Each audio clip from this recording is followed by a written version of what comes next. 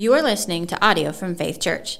If you are in the Seminole, St. Pete area, we would love for you to join us on a Sunday. To learn more, visit us at faithrs.org. If you have your copy of God's Word, will you take that and turn to Matthew's Gospel, Matthew chapter 5. Matthew chapter 5 is where we'll be together this morning. And if you don't have a Bible, we want to give you one today before you leave. You can take one now. You can take one on your way out of worship. You'll find some stacks of Bibles on those tables in the back of the room, and that's our gift to you. We hope you'll start using that Bible even today in worship as we look at this passage together. If you're willing and able, will you stand with me in honor of the reading of God's Word? To get us started, I want to read Matthew chapter 5, verses 27 to 30, a short passage, but it packs quite a punch. So listen carefully to these words from God's Word. Jesus says, "You have heard that it was said, 'You shall not commit adultery.' But I say to you that everyone who looks at a woman with lustful intent has already committed adultery with her in his heart. If your right eye causes you to sin, tear it out, throw it away. For it is better that you lose one of your members than that your whole body be thrown into hell. And if your right hand causes you to sin, cut it off, throw it away. For it is better that you lose one of your members than that your whole body go into hell." This is the word of the Lord. Please be seated. So if you have signed up for our emails, you know what's coming today. You were warned about it, so why don't we all just take a deep breath right here at the beginning. Today's the final week in this series that we've been in for a couple of months now, Deathly Devices. We've been thinking about how our devices lure us into, incite within us, what is called the 7 capital vices. But before we get into our vice for the day, I want to toss out for brief discussion the question that I have gotten from many of you throughout this series. And that question is, should I delete my social media accounts? Many of you have asked that. You might have noticed that this past week, Faith Church deactivated our social media accounts. In the upcoming week, the prayer page is going to disappear. We're going to be announcing in the next couple of days a new method for you to submit prayer requests and see the prayer requests of others. So don't worry, you'll still have an opportunity to do that. But for now, we've deactivated our Facebook, our Instagram. I don't yet know if this will be a permanent thing, but I am convinced that we ought to at least slow down. Our elders ought to have some serious conversations about social media. We should think deeply, even if in the end not differently, about this subject. I try to keep the passion of my opinion consistent with the depth of my study. And I have to confess that in the past, I really have not spent a whole lot of time researching, studying deeply the social internet. So I had some vague ideas. I spoke about it every now and then with just kind of a general cautionary tone, but not with the forthrightness that I've had in this series, right? And that's because I've spent several months now doing this deep dive into this subject, and I'm pretty convinced that it's not as simple as we think. It's not as simple as we've assumed. It's not as simple as I assumed. Let me give you a couple of analogies to help you see what I'm getting at. And the first one will tee up the ball for the direction we're heading today.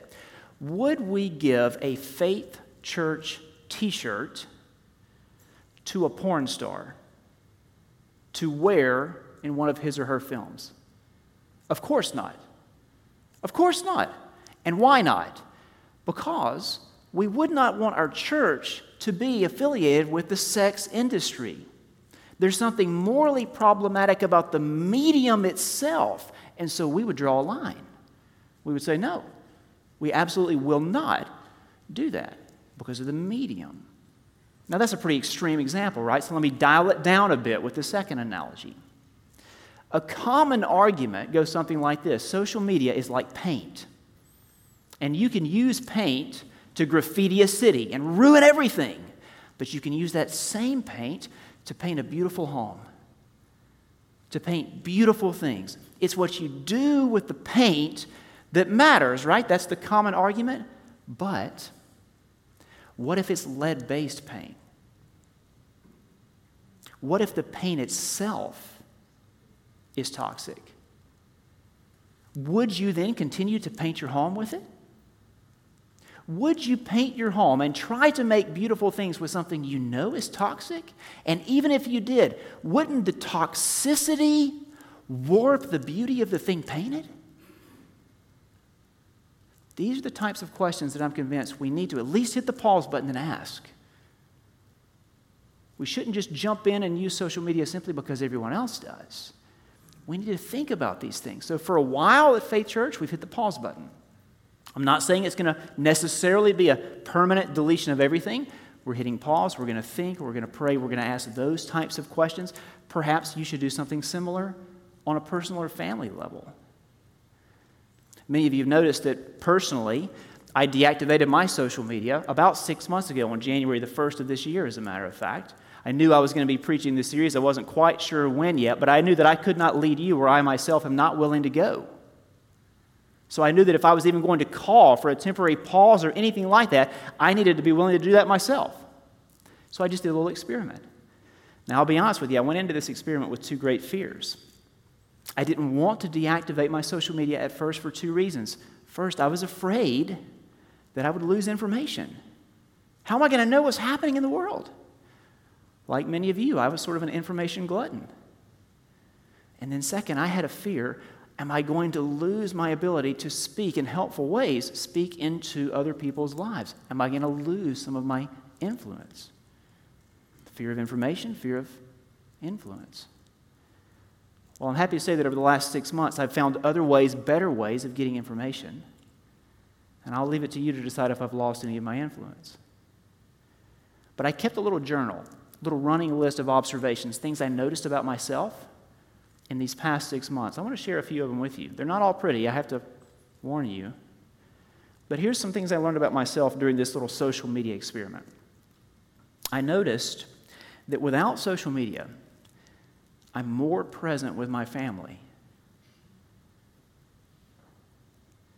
I'm more reflective and productive. I spend less time thinking about myself, less pride, less concern for the bits of my existence that the whole world simply must know. Share this, post that. I spend less time thinking about other people in a negative way. Less envy, less anger, less unforgiveness, less lust. Yeah, that's right, I'm human just like you. I spend less time shopping online. I'm more content. I spend more time on problems I can help solve rather than fixating on issues that are far, far away. And I spend more time getting to know people, real people, rather than drawing conclusions based on their social media posts. I've learned a lot about myself in the last 6 months. Should you delete your social media? I don't know. Maybe. But I will say this, it's probably a good idea to do a similar experiment. Try deactivating for a while, just a season, maybe over the summer, the months of June and July. See what you notice about yourself. See what your spouse notices about you. See what your children notice about you. Let's talk about the last vice. We've covered 6 of the 7: vainglory, envy, sloth, avarice, wrath, and gluttony. Today we're going to talk about the last one, lust. We'll travel this now familiar road. We'll look first at the vice itself. Then we'll think about our devices, how they incite it, and finally some spiritual practices to counter its power. So first, the vice itself. Now, to rightly understand lust, we must think about what the Bible teaches us about sex, what God Himself thinks about sex. And I'm going to be very candid with you and tell you straight up, God loves sex. Did you know that? Maybe no one has ever said that to you. God loves sex. Of course He does. He's the inventor of it. He's the creator of it. It's not the case that Adam and Eve, the first man and woman, were in the garden naked and unashamed when one day she tripped and he fell. And with joyful excitement, they were like, well, how about that? Look what we created. Look what we figured out. No. God invented sex. He created it. Therefore, he loves it. It has a good place in his plan. Look at the very beginning of the Bible, Genesis chapter 1. God created man in his own image. In the image of God, he created him. Male and female, he created them. And God blessed them, and God said to them, be fruitful and multiply, fill the earth and subdue it. My paraphrase, Adam and Eve have lots of sex and rule the world. Whoever said Christians are killjoys, they don't know the Bible very well, because this is straight from God's word. Be fruitful and multiply, fill the earth, subdue it. God is the creator of sex. Now, when you understand that, it will help you see that the two most prevalent ways of thinking about sex in our day, the two most prevalent ways, both are wrong. There's a ditch on both sides of this road. On the one side is the view that we might call the churchy view of sex, that sex is bad. We shouldn't talk about it. We should pretend like we don't do it. Children just, magically appear. We certainly should not be talking about it in church, of all places, because it's something dirty. That's the churchy view that sex is bad. But if God is the creator of sex, and he is, then there must be a proper place for it in his plan for the world. There must be a God-glorifying sex that we must talk about. We can't let the whole world talk about sex while the church remains quiet, not if it's God's invention. Come on, people. So that view, that doesn't line up with Scripture. Now, on the other side of the road, the other ditch, is what we might call the worldly view that sex is God. Sex is not bad, but neither is sex God. Our world creates sex, thinks of sex as something that is what we should worship, chase, cherish. It's the ultimate experience. And therefore, you should just explore it in limitless ways. But if God is the creator of sex, then sex cannot be this supreme, all-powerful thing. It has a creator, a designer. It has a place and a purpose. God gives the gift of sex within a specific context. That's the biblical view. Sex is not bad. Sex is not God. It's not dirty. It's not divine. It's not sinful. It's not salvation. What then is it? It's good. It's a God-given gift with a God-given context. And that context is one man and one woman committed exclusively to each other for life. Marriage. Marriage.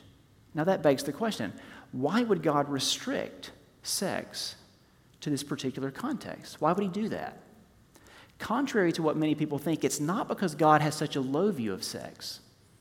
It's not as if God is saying, I really don't want you to do this at all, but if you simply must, if you just can't control yourself, then only in this one context. No, it's not because he has such a low view of sex. It's because he has such a high view of it. As the creator and the designer, the inventor of sex, God knows the power of it. His intention for sex is that it is the God-given way to give your entire self to another person. Sure, it's a physical thing, absolutely, but it's more than that. It's holistic union. For those of you who are married, remember to that day long ago when you said your wedding vows. You stood in front of God and all of those witnesses. You looked into the eyes of your spouse. And in essence, you said, I am yours. I am yours.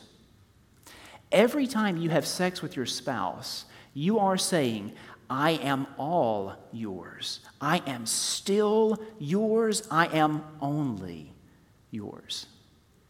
That is God's design for sex. It's a physical union, yes, but it's more than that. It's a holistic union. Now, when we understand that, then and only then are we ready to talk about the sexual sin known as lust. Look again at what Jesus said in the passage that I read earlier. Matthew chapter 5. He says, "You've heard that it was said, 'You shall not commit adultery.' But I say to you that everyone who looks at a woman with lustful intent has already committed adultery with her in his heart." The biblical requirement is pretty simple to understand. If you're single men and women, then you are to be absolutely chaste, both physically and mentally. If you're married, then you are to be absolutely faithful, both physically and mentally. Jesus points out here that physical faithfulness alone is not enough. The mind matters. I say to you that everyone who looks at a woman with lustful intent has already committed adultery with her in his heart. Now, we need to be clear about what we're talking about here when we use this word lust. Lust is in the man, for example, who sees a beautiful woman and begins to desire her in sexual ways. Lust is not in the man who sees a beautiful woman and then bounces his eyes elsewhere. Lust is looking with intent, Jesus says. It's thought plus inclination. Lust lingers. Lust lingers. Now, Jesus goes on in just a moment to tell us what to do about the lust in our hearts. But first, I want to give you a way to think about this. Using what we learned earlier about what the Bible says about sex, that sex is a giving of the whole self to another, I want to help you understand kind of a working definition of lust. Lust wants to separate what God has joined together. This is the problem with it. It wants to separate what God has joined together. Sex, like I said, is the most powerful God-created way to give your entire self to another human being. Lust seeks to unite physically, but not fully. Physically, but not fully. It therefore reduces a person to an apparatus for pleasure. The problem is not sexual desire. You must understand this. Students, you must understand this. The problem is not sexual desire. God gave you that sex drive. He gave you that sex drive to drive you toward marriage. He gave men an especially strong sex drive to drive us toward marriage and to ensure the continuation of the human race until his plan for the world is complete. It's a good thing. The sexual desire is not the problem. It's the desire for that physical pleasure only or apart from a whole life commitment. God's design is the giving of the whole self. Lust says, I don't want a person. I want an apparatus for pleasure. Lust dehumanizes. Think about it. This is why it would never work to have a strip club, a gentleman's club, where the exotic dancers use their real names. That'd be the fastest way to clear the whole place out. If the announcer started using the real name of the dancer and giving a little bit of the person's background, this is Susie. Her mom was an alcoholic. She has 2 children. One day she hopes to go to college and become a physical therapist. The entire place would be empty. They use fake names. Why? Because that's what lust needs. It dehumanizes. It's not interested in a person. It's interested in an apparatus for pleasure. That's the problem with lust. It's not sexual desire itself. It's the desire for something physical only, apart from the whole life commitment. Now, Jesus tells us next what to do about the lust in our own hearts. If your right eye causes you to sin, tear it out. That's pretty harsh. Throw it away. For it's better that you lose one of your members than that your whole body be thrown into hell. If your right hand causes you to sin, cut it off, throw it away. For it's better that you lose one of your members than that your whole body go into hell. Now, Jesus is not talking about literal self-mutilation here. He can't be, because that wouldn't really solve the problem. A man can cut off his hand and still struggle with lust, so that can't be the point. He's speaking figuratively here. The point he's making is that we must be prepared to take even desperate measures, eliminating, removing, cutting off, whatever it is that is leading us to lust. And notice as well that he uses the image of the right hand, the right eye. The right side is the side of importance, the side of power. Jesus is saying you must be ready to get rid of even your most prized possessions if they are leading you to lust. You must be willing to cut off that subscription. You must be willing to cut off social media. Whatever it is that is inciting that lust within your heart. So now let's think about those devices. We need to.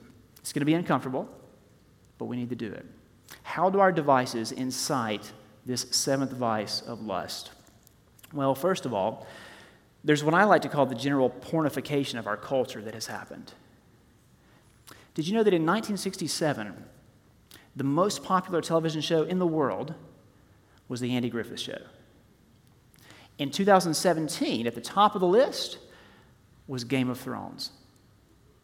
In 50 years, we have gone from Mayberry to full frontal nudity. It makes you wonder where we'll be 50 years from now. Some social media platforms allow explicit, what we would call traditional pornographic content. Every social media platform allows sexually suggestive images. Lyrics, song lyrics in our day are hyper-sexualized. There is a general pornification of our culture that we have to be aware of. But the greatest and most specific problem is internet pornography. Internet pornography is affecting adults, both inside the church and outside. It's destroying the way we view other people. It's destroying relationships. Internet pornography has also become the primary sexual educator of young people. Now, internet pornography is different, very, very different from its predecessors in three ways that I want to pinpoint this morning. It's more available, it's more neurologically powerful, and it's more extreme. Think about each of these with me. What's been called the 3 A's of the internet drives consumption here: accessibility, affordability, and anonymity. Think about it. There was a time in the past where a person had to leave his or her home, drive to a specialty store, and interact with another human being to get access to a pornographic video. Those days are long gone. It's far more accessible now. There's no need to get out and go anywhere. There's no need to run the risk of seeing someone you might know. It's just a few clicks away. Finding pornography online is easier than finding the local weather forecast. Just a few clicks. It's accessible. The second A is affordability. Large amounts of internet pornography, cheap or free. If you can afford the internet, you can afford pornography. And then the third A, anonymity. Again, you don't have to see anyone. No one will see you. Anonymity is where sin flourishes. And anonymity is one of the greatest lies of the internet. Friends, listen to me. There is no such thing as anonymity. It's only a matter of time. It's only a matter of time. One day, we will all stand before the Lord. All of our secrets will become known. There is no such thing as anonymity. It's only a matter of time. So this is the first great problem with internet pornography compared to previous versions of pornography. It's much more available, much more available. Secondly, it's more neurologically powerful. Neuroscientists have demonstrated that richer forms of media, like high-def, hyper-realistic media, richer forms of media affect especially the male brain. This explains in part why internet pornography is so much more addictive than earlier versions of it. It's far more neurologically powerful. And third and finally, it's more extreme, more violent, more deviant. Clinicians make a distinction between decisions that we make in what they call a hot status versus a cold status. The problem with internet pornography is that there are endless, limitless options, pop-ups, advertisements that come to us while we're already in a hot state. And that causes us to view things that we would not otherwise view. It causes us to view these deviant behaviors when in a cold state, we would be very quick to say, no way, that's sick. But in that hot state, with those limitless possibilities right in front of you, we find ourselves going down paths we never dreamed were possible. It becomes more and more violent. It becomes more and more deviant, more and more extreme.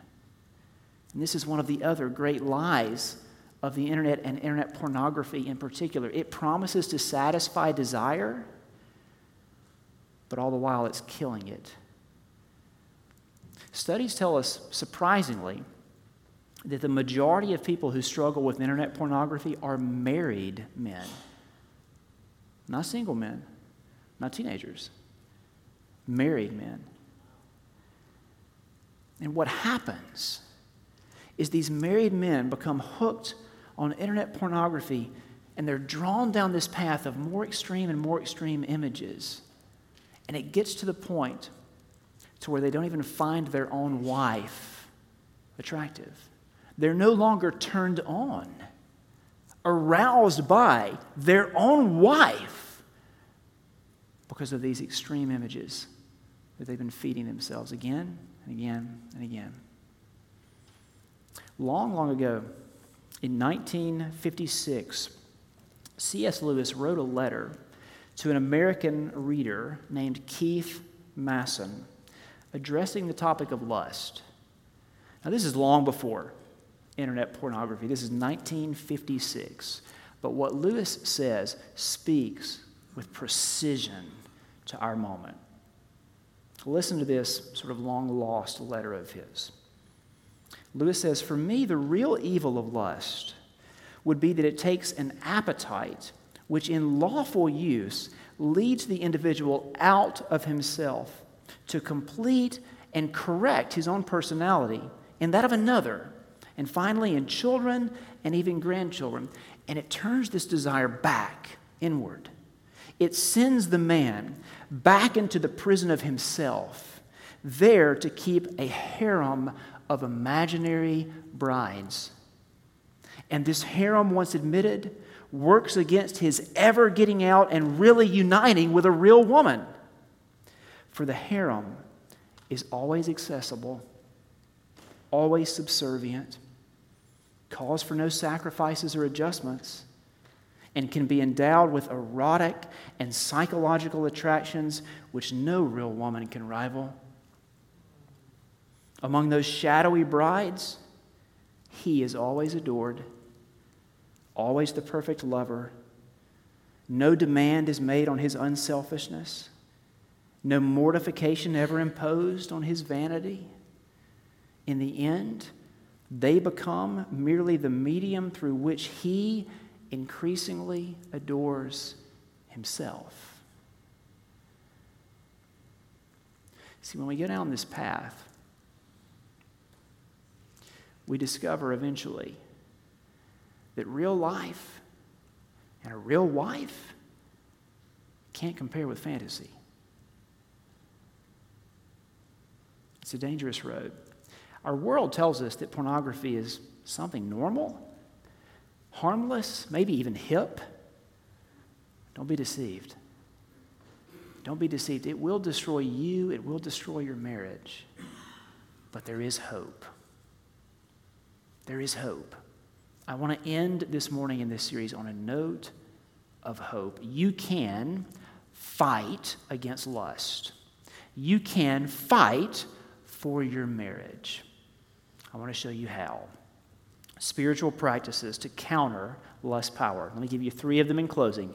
2 for everyone, and 1 for the married couples in particular. The first practice, the first step, is confession. Confession of sin. If you have been struggling with lust, if you have been struggling with pornography, confess your sin to God. Lest you think you're too far gone, your sins are too vile, remember the story of King David. David, a man after God's own heart, envied another man's wife, killed that man to get him out of the way so that he could take the woman he wanted. In his lust, in his pride, in his power, he did whatever he wanted to do to take the woman he wanted. David completely turned his back on God. And then one day, someone confronted him about his sin. And in that moment, David realized the mistake he had made. And he confessed. He confessed it all. He wrote what is one of the most powerful prayers of confession ever written. It's Psalm 51. Go read it. That's David's confession of sin. You're not too far gone. Your sin is not too vile. When you confess your sin, even your sexual sin to God, believer, He will cleanse you. He will forgive you. He will cleanse you of all unrighteousness. But when I say confession here, I don't want you to merely confess your sin to God. Definitely do that. Start with that. Also confess your sin to someone else. Talk to a brother or sister in Christ, someone you know well, someone you trust. You won't get through this on your own. You won't get through this on your own. You need someone to help you, someone to hold you accountable, someone to pray with you, to ask you the tough questions. Confess your sin to God, and you will find forgiveness. Confess your sin to a brother or sister in Christ, the body of Christ, and you will find support. You need both. So it begins with confession. Second, accountability. And by accountability, I want us to think about both boundaries and alerts, or alarms that will be sounded when those boundaries have been crossed. First, we need boundaries. You need to set boundaries for your children, parents, and married couples, students, whoever. You need to think about what boundaries you're setting for yourselves. One of the ones that we have in our house is no devices behind closed doors. It's pretty simple. No devices behind closed doors. Think about the boundaries you can set for yourself and for your own family. If there's a time of the day, late at night, for example, when you're more susceptible, see that. Be aware of it. Set some boundaries there. But then you also need alerts, alarms to be sounded. Here, I always recommend an accountability software called Covenant Eyes. If you've been around Faith Church for any number of years, you've heard me talk about this. We have Covenant Eyes on every device in our home, every phone, every tablet, every computer. When you sign up for Covenant Eyes, you assign an ally. For me, that ally is my wife, Jamie. She gets a weekly report of every site I have visited. There would be no way for me to go to a pornographic site without my wife knowing about it. It's impossible. It's a boundary. It's an important one. But there's also the same thing we do with our boys. You may be thinking, gosh, Dylan, you're the pastor. Your sons, absolutely my sons. They're sinners just like all of us. We all need these boundaries in place. So think about that. What boundaries can you set? What sorts of accountability structures can you put in place here in your personal life and in your home? Those are the two for everybody. Now, one for the married couples. Intimacy with your spouse. Let's talk about this for a minute. I said at the beginning that God loves sex. In the context of marriage, God does not merely encourage sex, He strongly commands it. Did you know that? He strongly commands it. I want you to see this for yourself. 1 Corinthians chapter 7, the Apostle Paul says, the husband should give to his wife her conjugal rights, and likewise the wife to her husband. For the wife does not have authority over her own body, but the husband does. Likewise, the husband does not have authority over his own body, but the wife does. The two have become one. Paul goes on to say, do not deprive one another, except perhaps by agreement for a limited time, that you may devote yourselves to prayer, but then come together again, so that Satan may not tempt you because of your lack of self-control. You know, I've met with a lot of couples over the years who have struggled with intimacy. And let me say this, I think every marriage struggles with intimacy at some time or another. Those who pretend like they don't are often the ones who are having the greatest struggle. Every marriage goes through a season where you're going to struggle here. And I've met with a lot of couples over the years and listened to a lot of excuses of why they think they're so physically and emotionally separate from each other. I've never heard a single couple say to me, you know what, it's because we're praying so much. We've stopped having sex because we spend so much time in prayer. Never once have I heard that one come up. It's usually something like, he only cares about work. She only cares about the children. It's never once been about an abundance of prayer.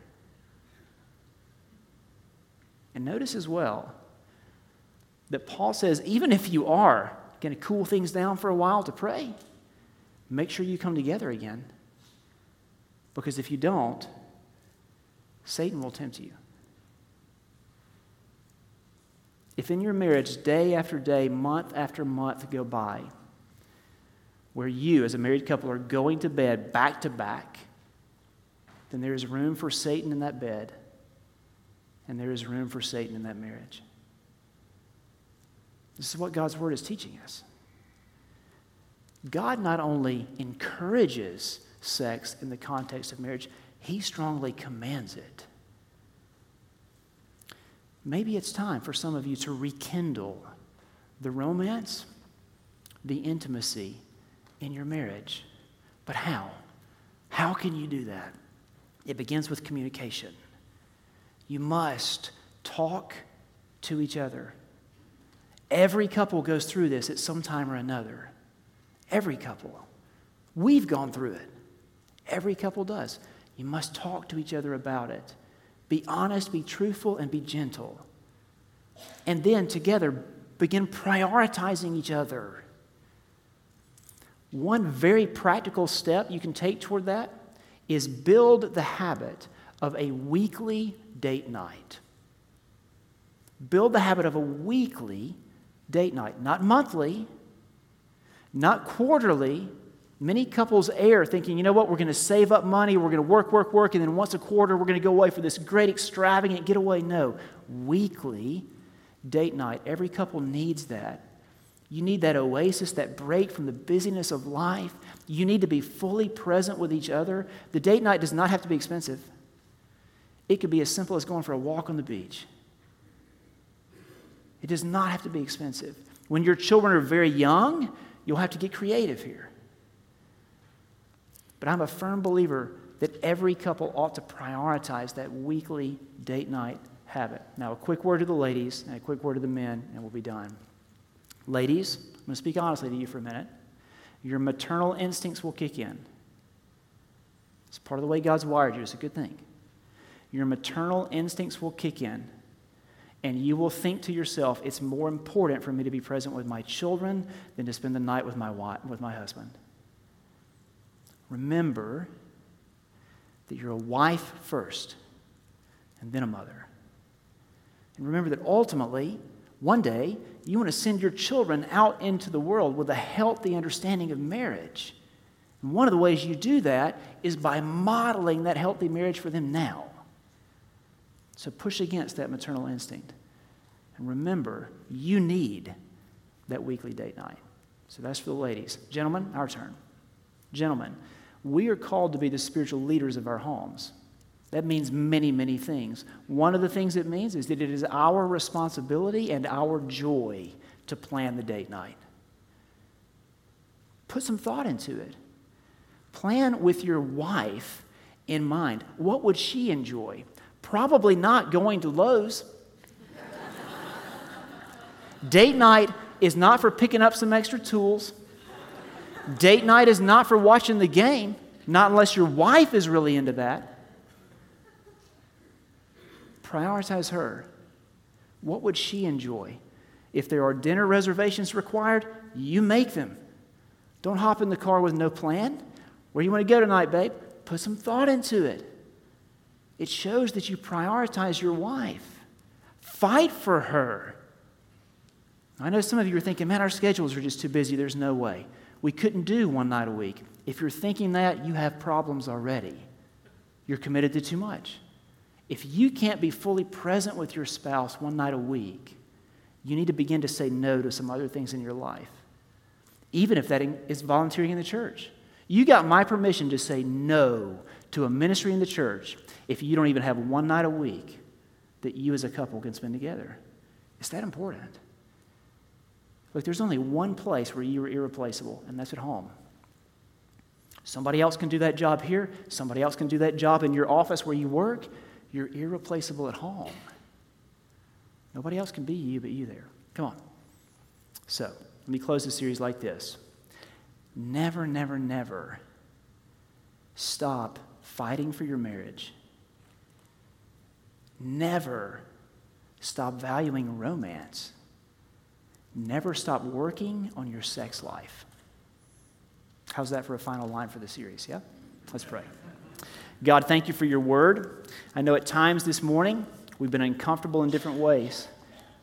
Sometimes we need to be uncomfortable. We need to be convicted of our sin. We need to be reminded of the gospel that, Lord Jesus, you have died for our sins in our place. That includes our sexual sins. When we confess those sins to you, you truly do cleanse us. You make us new. My prayer this morning for the young people in the room, those who are not married, that you will keep them strong. Help them to see that their sex drive is a good thing. You've given them that to drive them toward marriage. In the meantime, keep them strong. Show them the accountability structures they need to have in place in their lives. For the married couples, God, I know that many are struggling in many different ways here. For some of us, pornography is a very real problem right now. Give husbands and wives the strength to talk about it, to be honest, to confess their failures, their mistakes, to listen to each other. For some of us, maybe pornography is not the problem, but we're just too busy. We're committed to other things. We've forgotten how to be fully present with our spouse.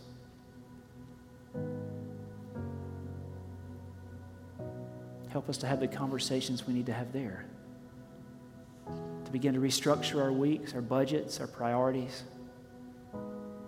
Fight for our marriage. God, we know that you are with us. Your Spirit lives within us, all of us who are your people. By your Spirit, we have hope. Change can happen. Relationships can be healed. We pray for your healing power to be at work now, this day, and in the days ahead. In Jesus' name, amen.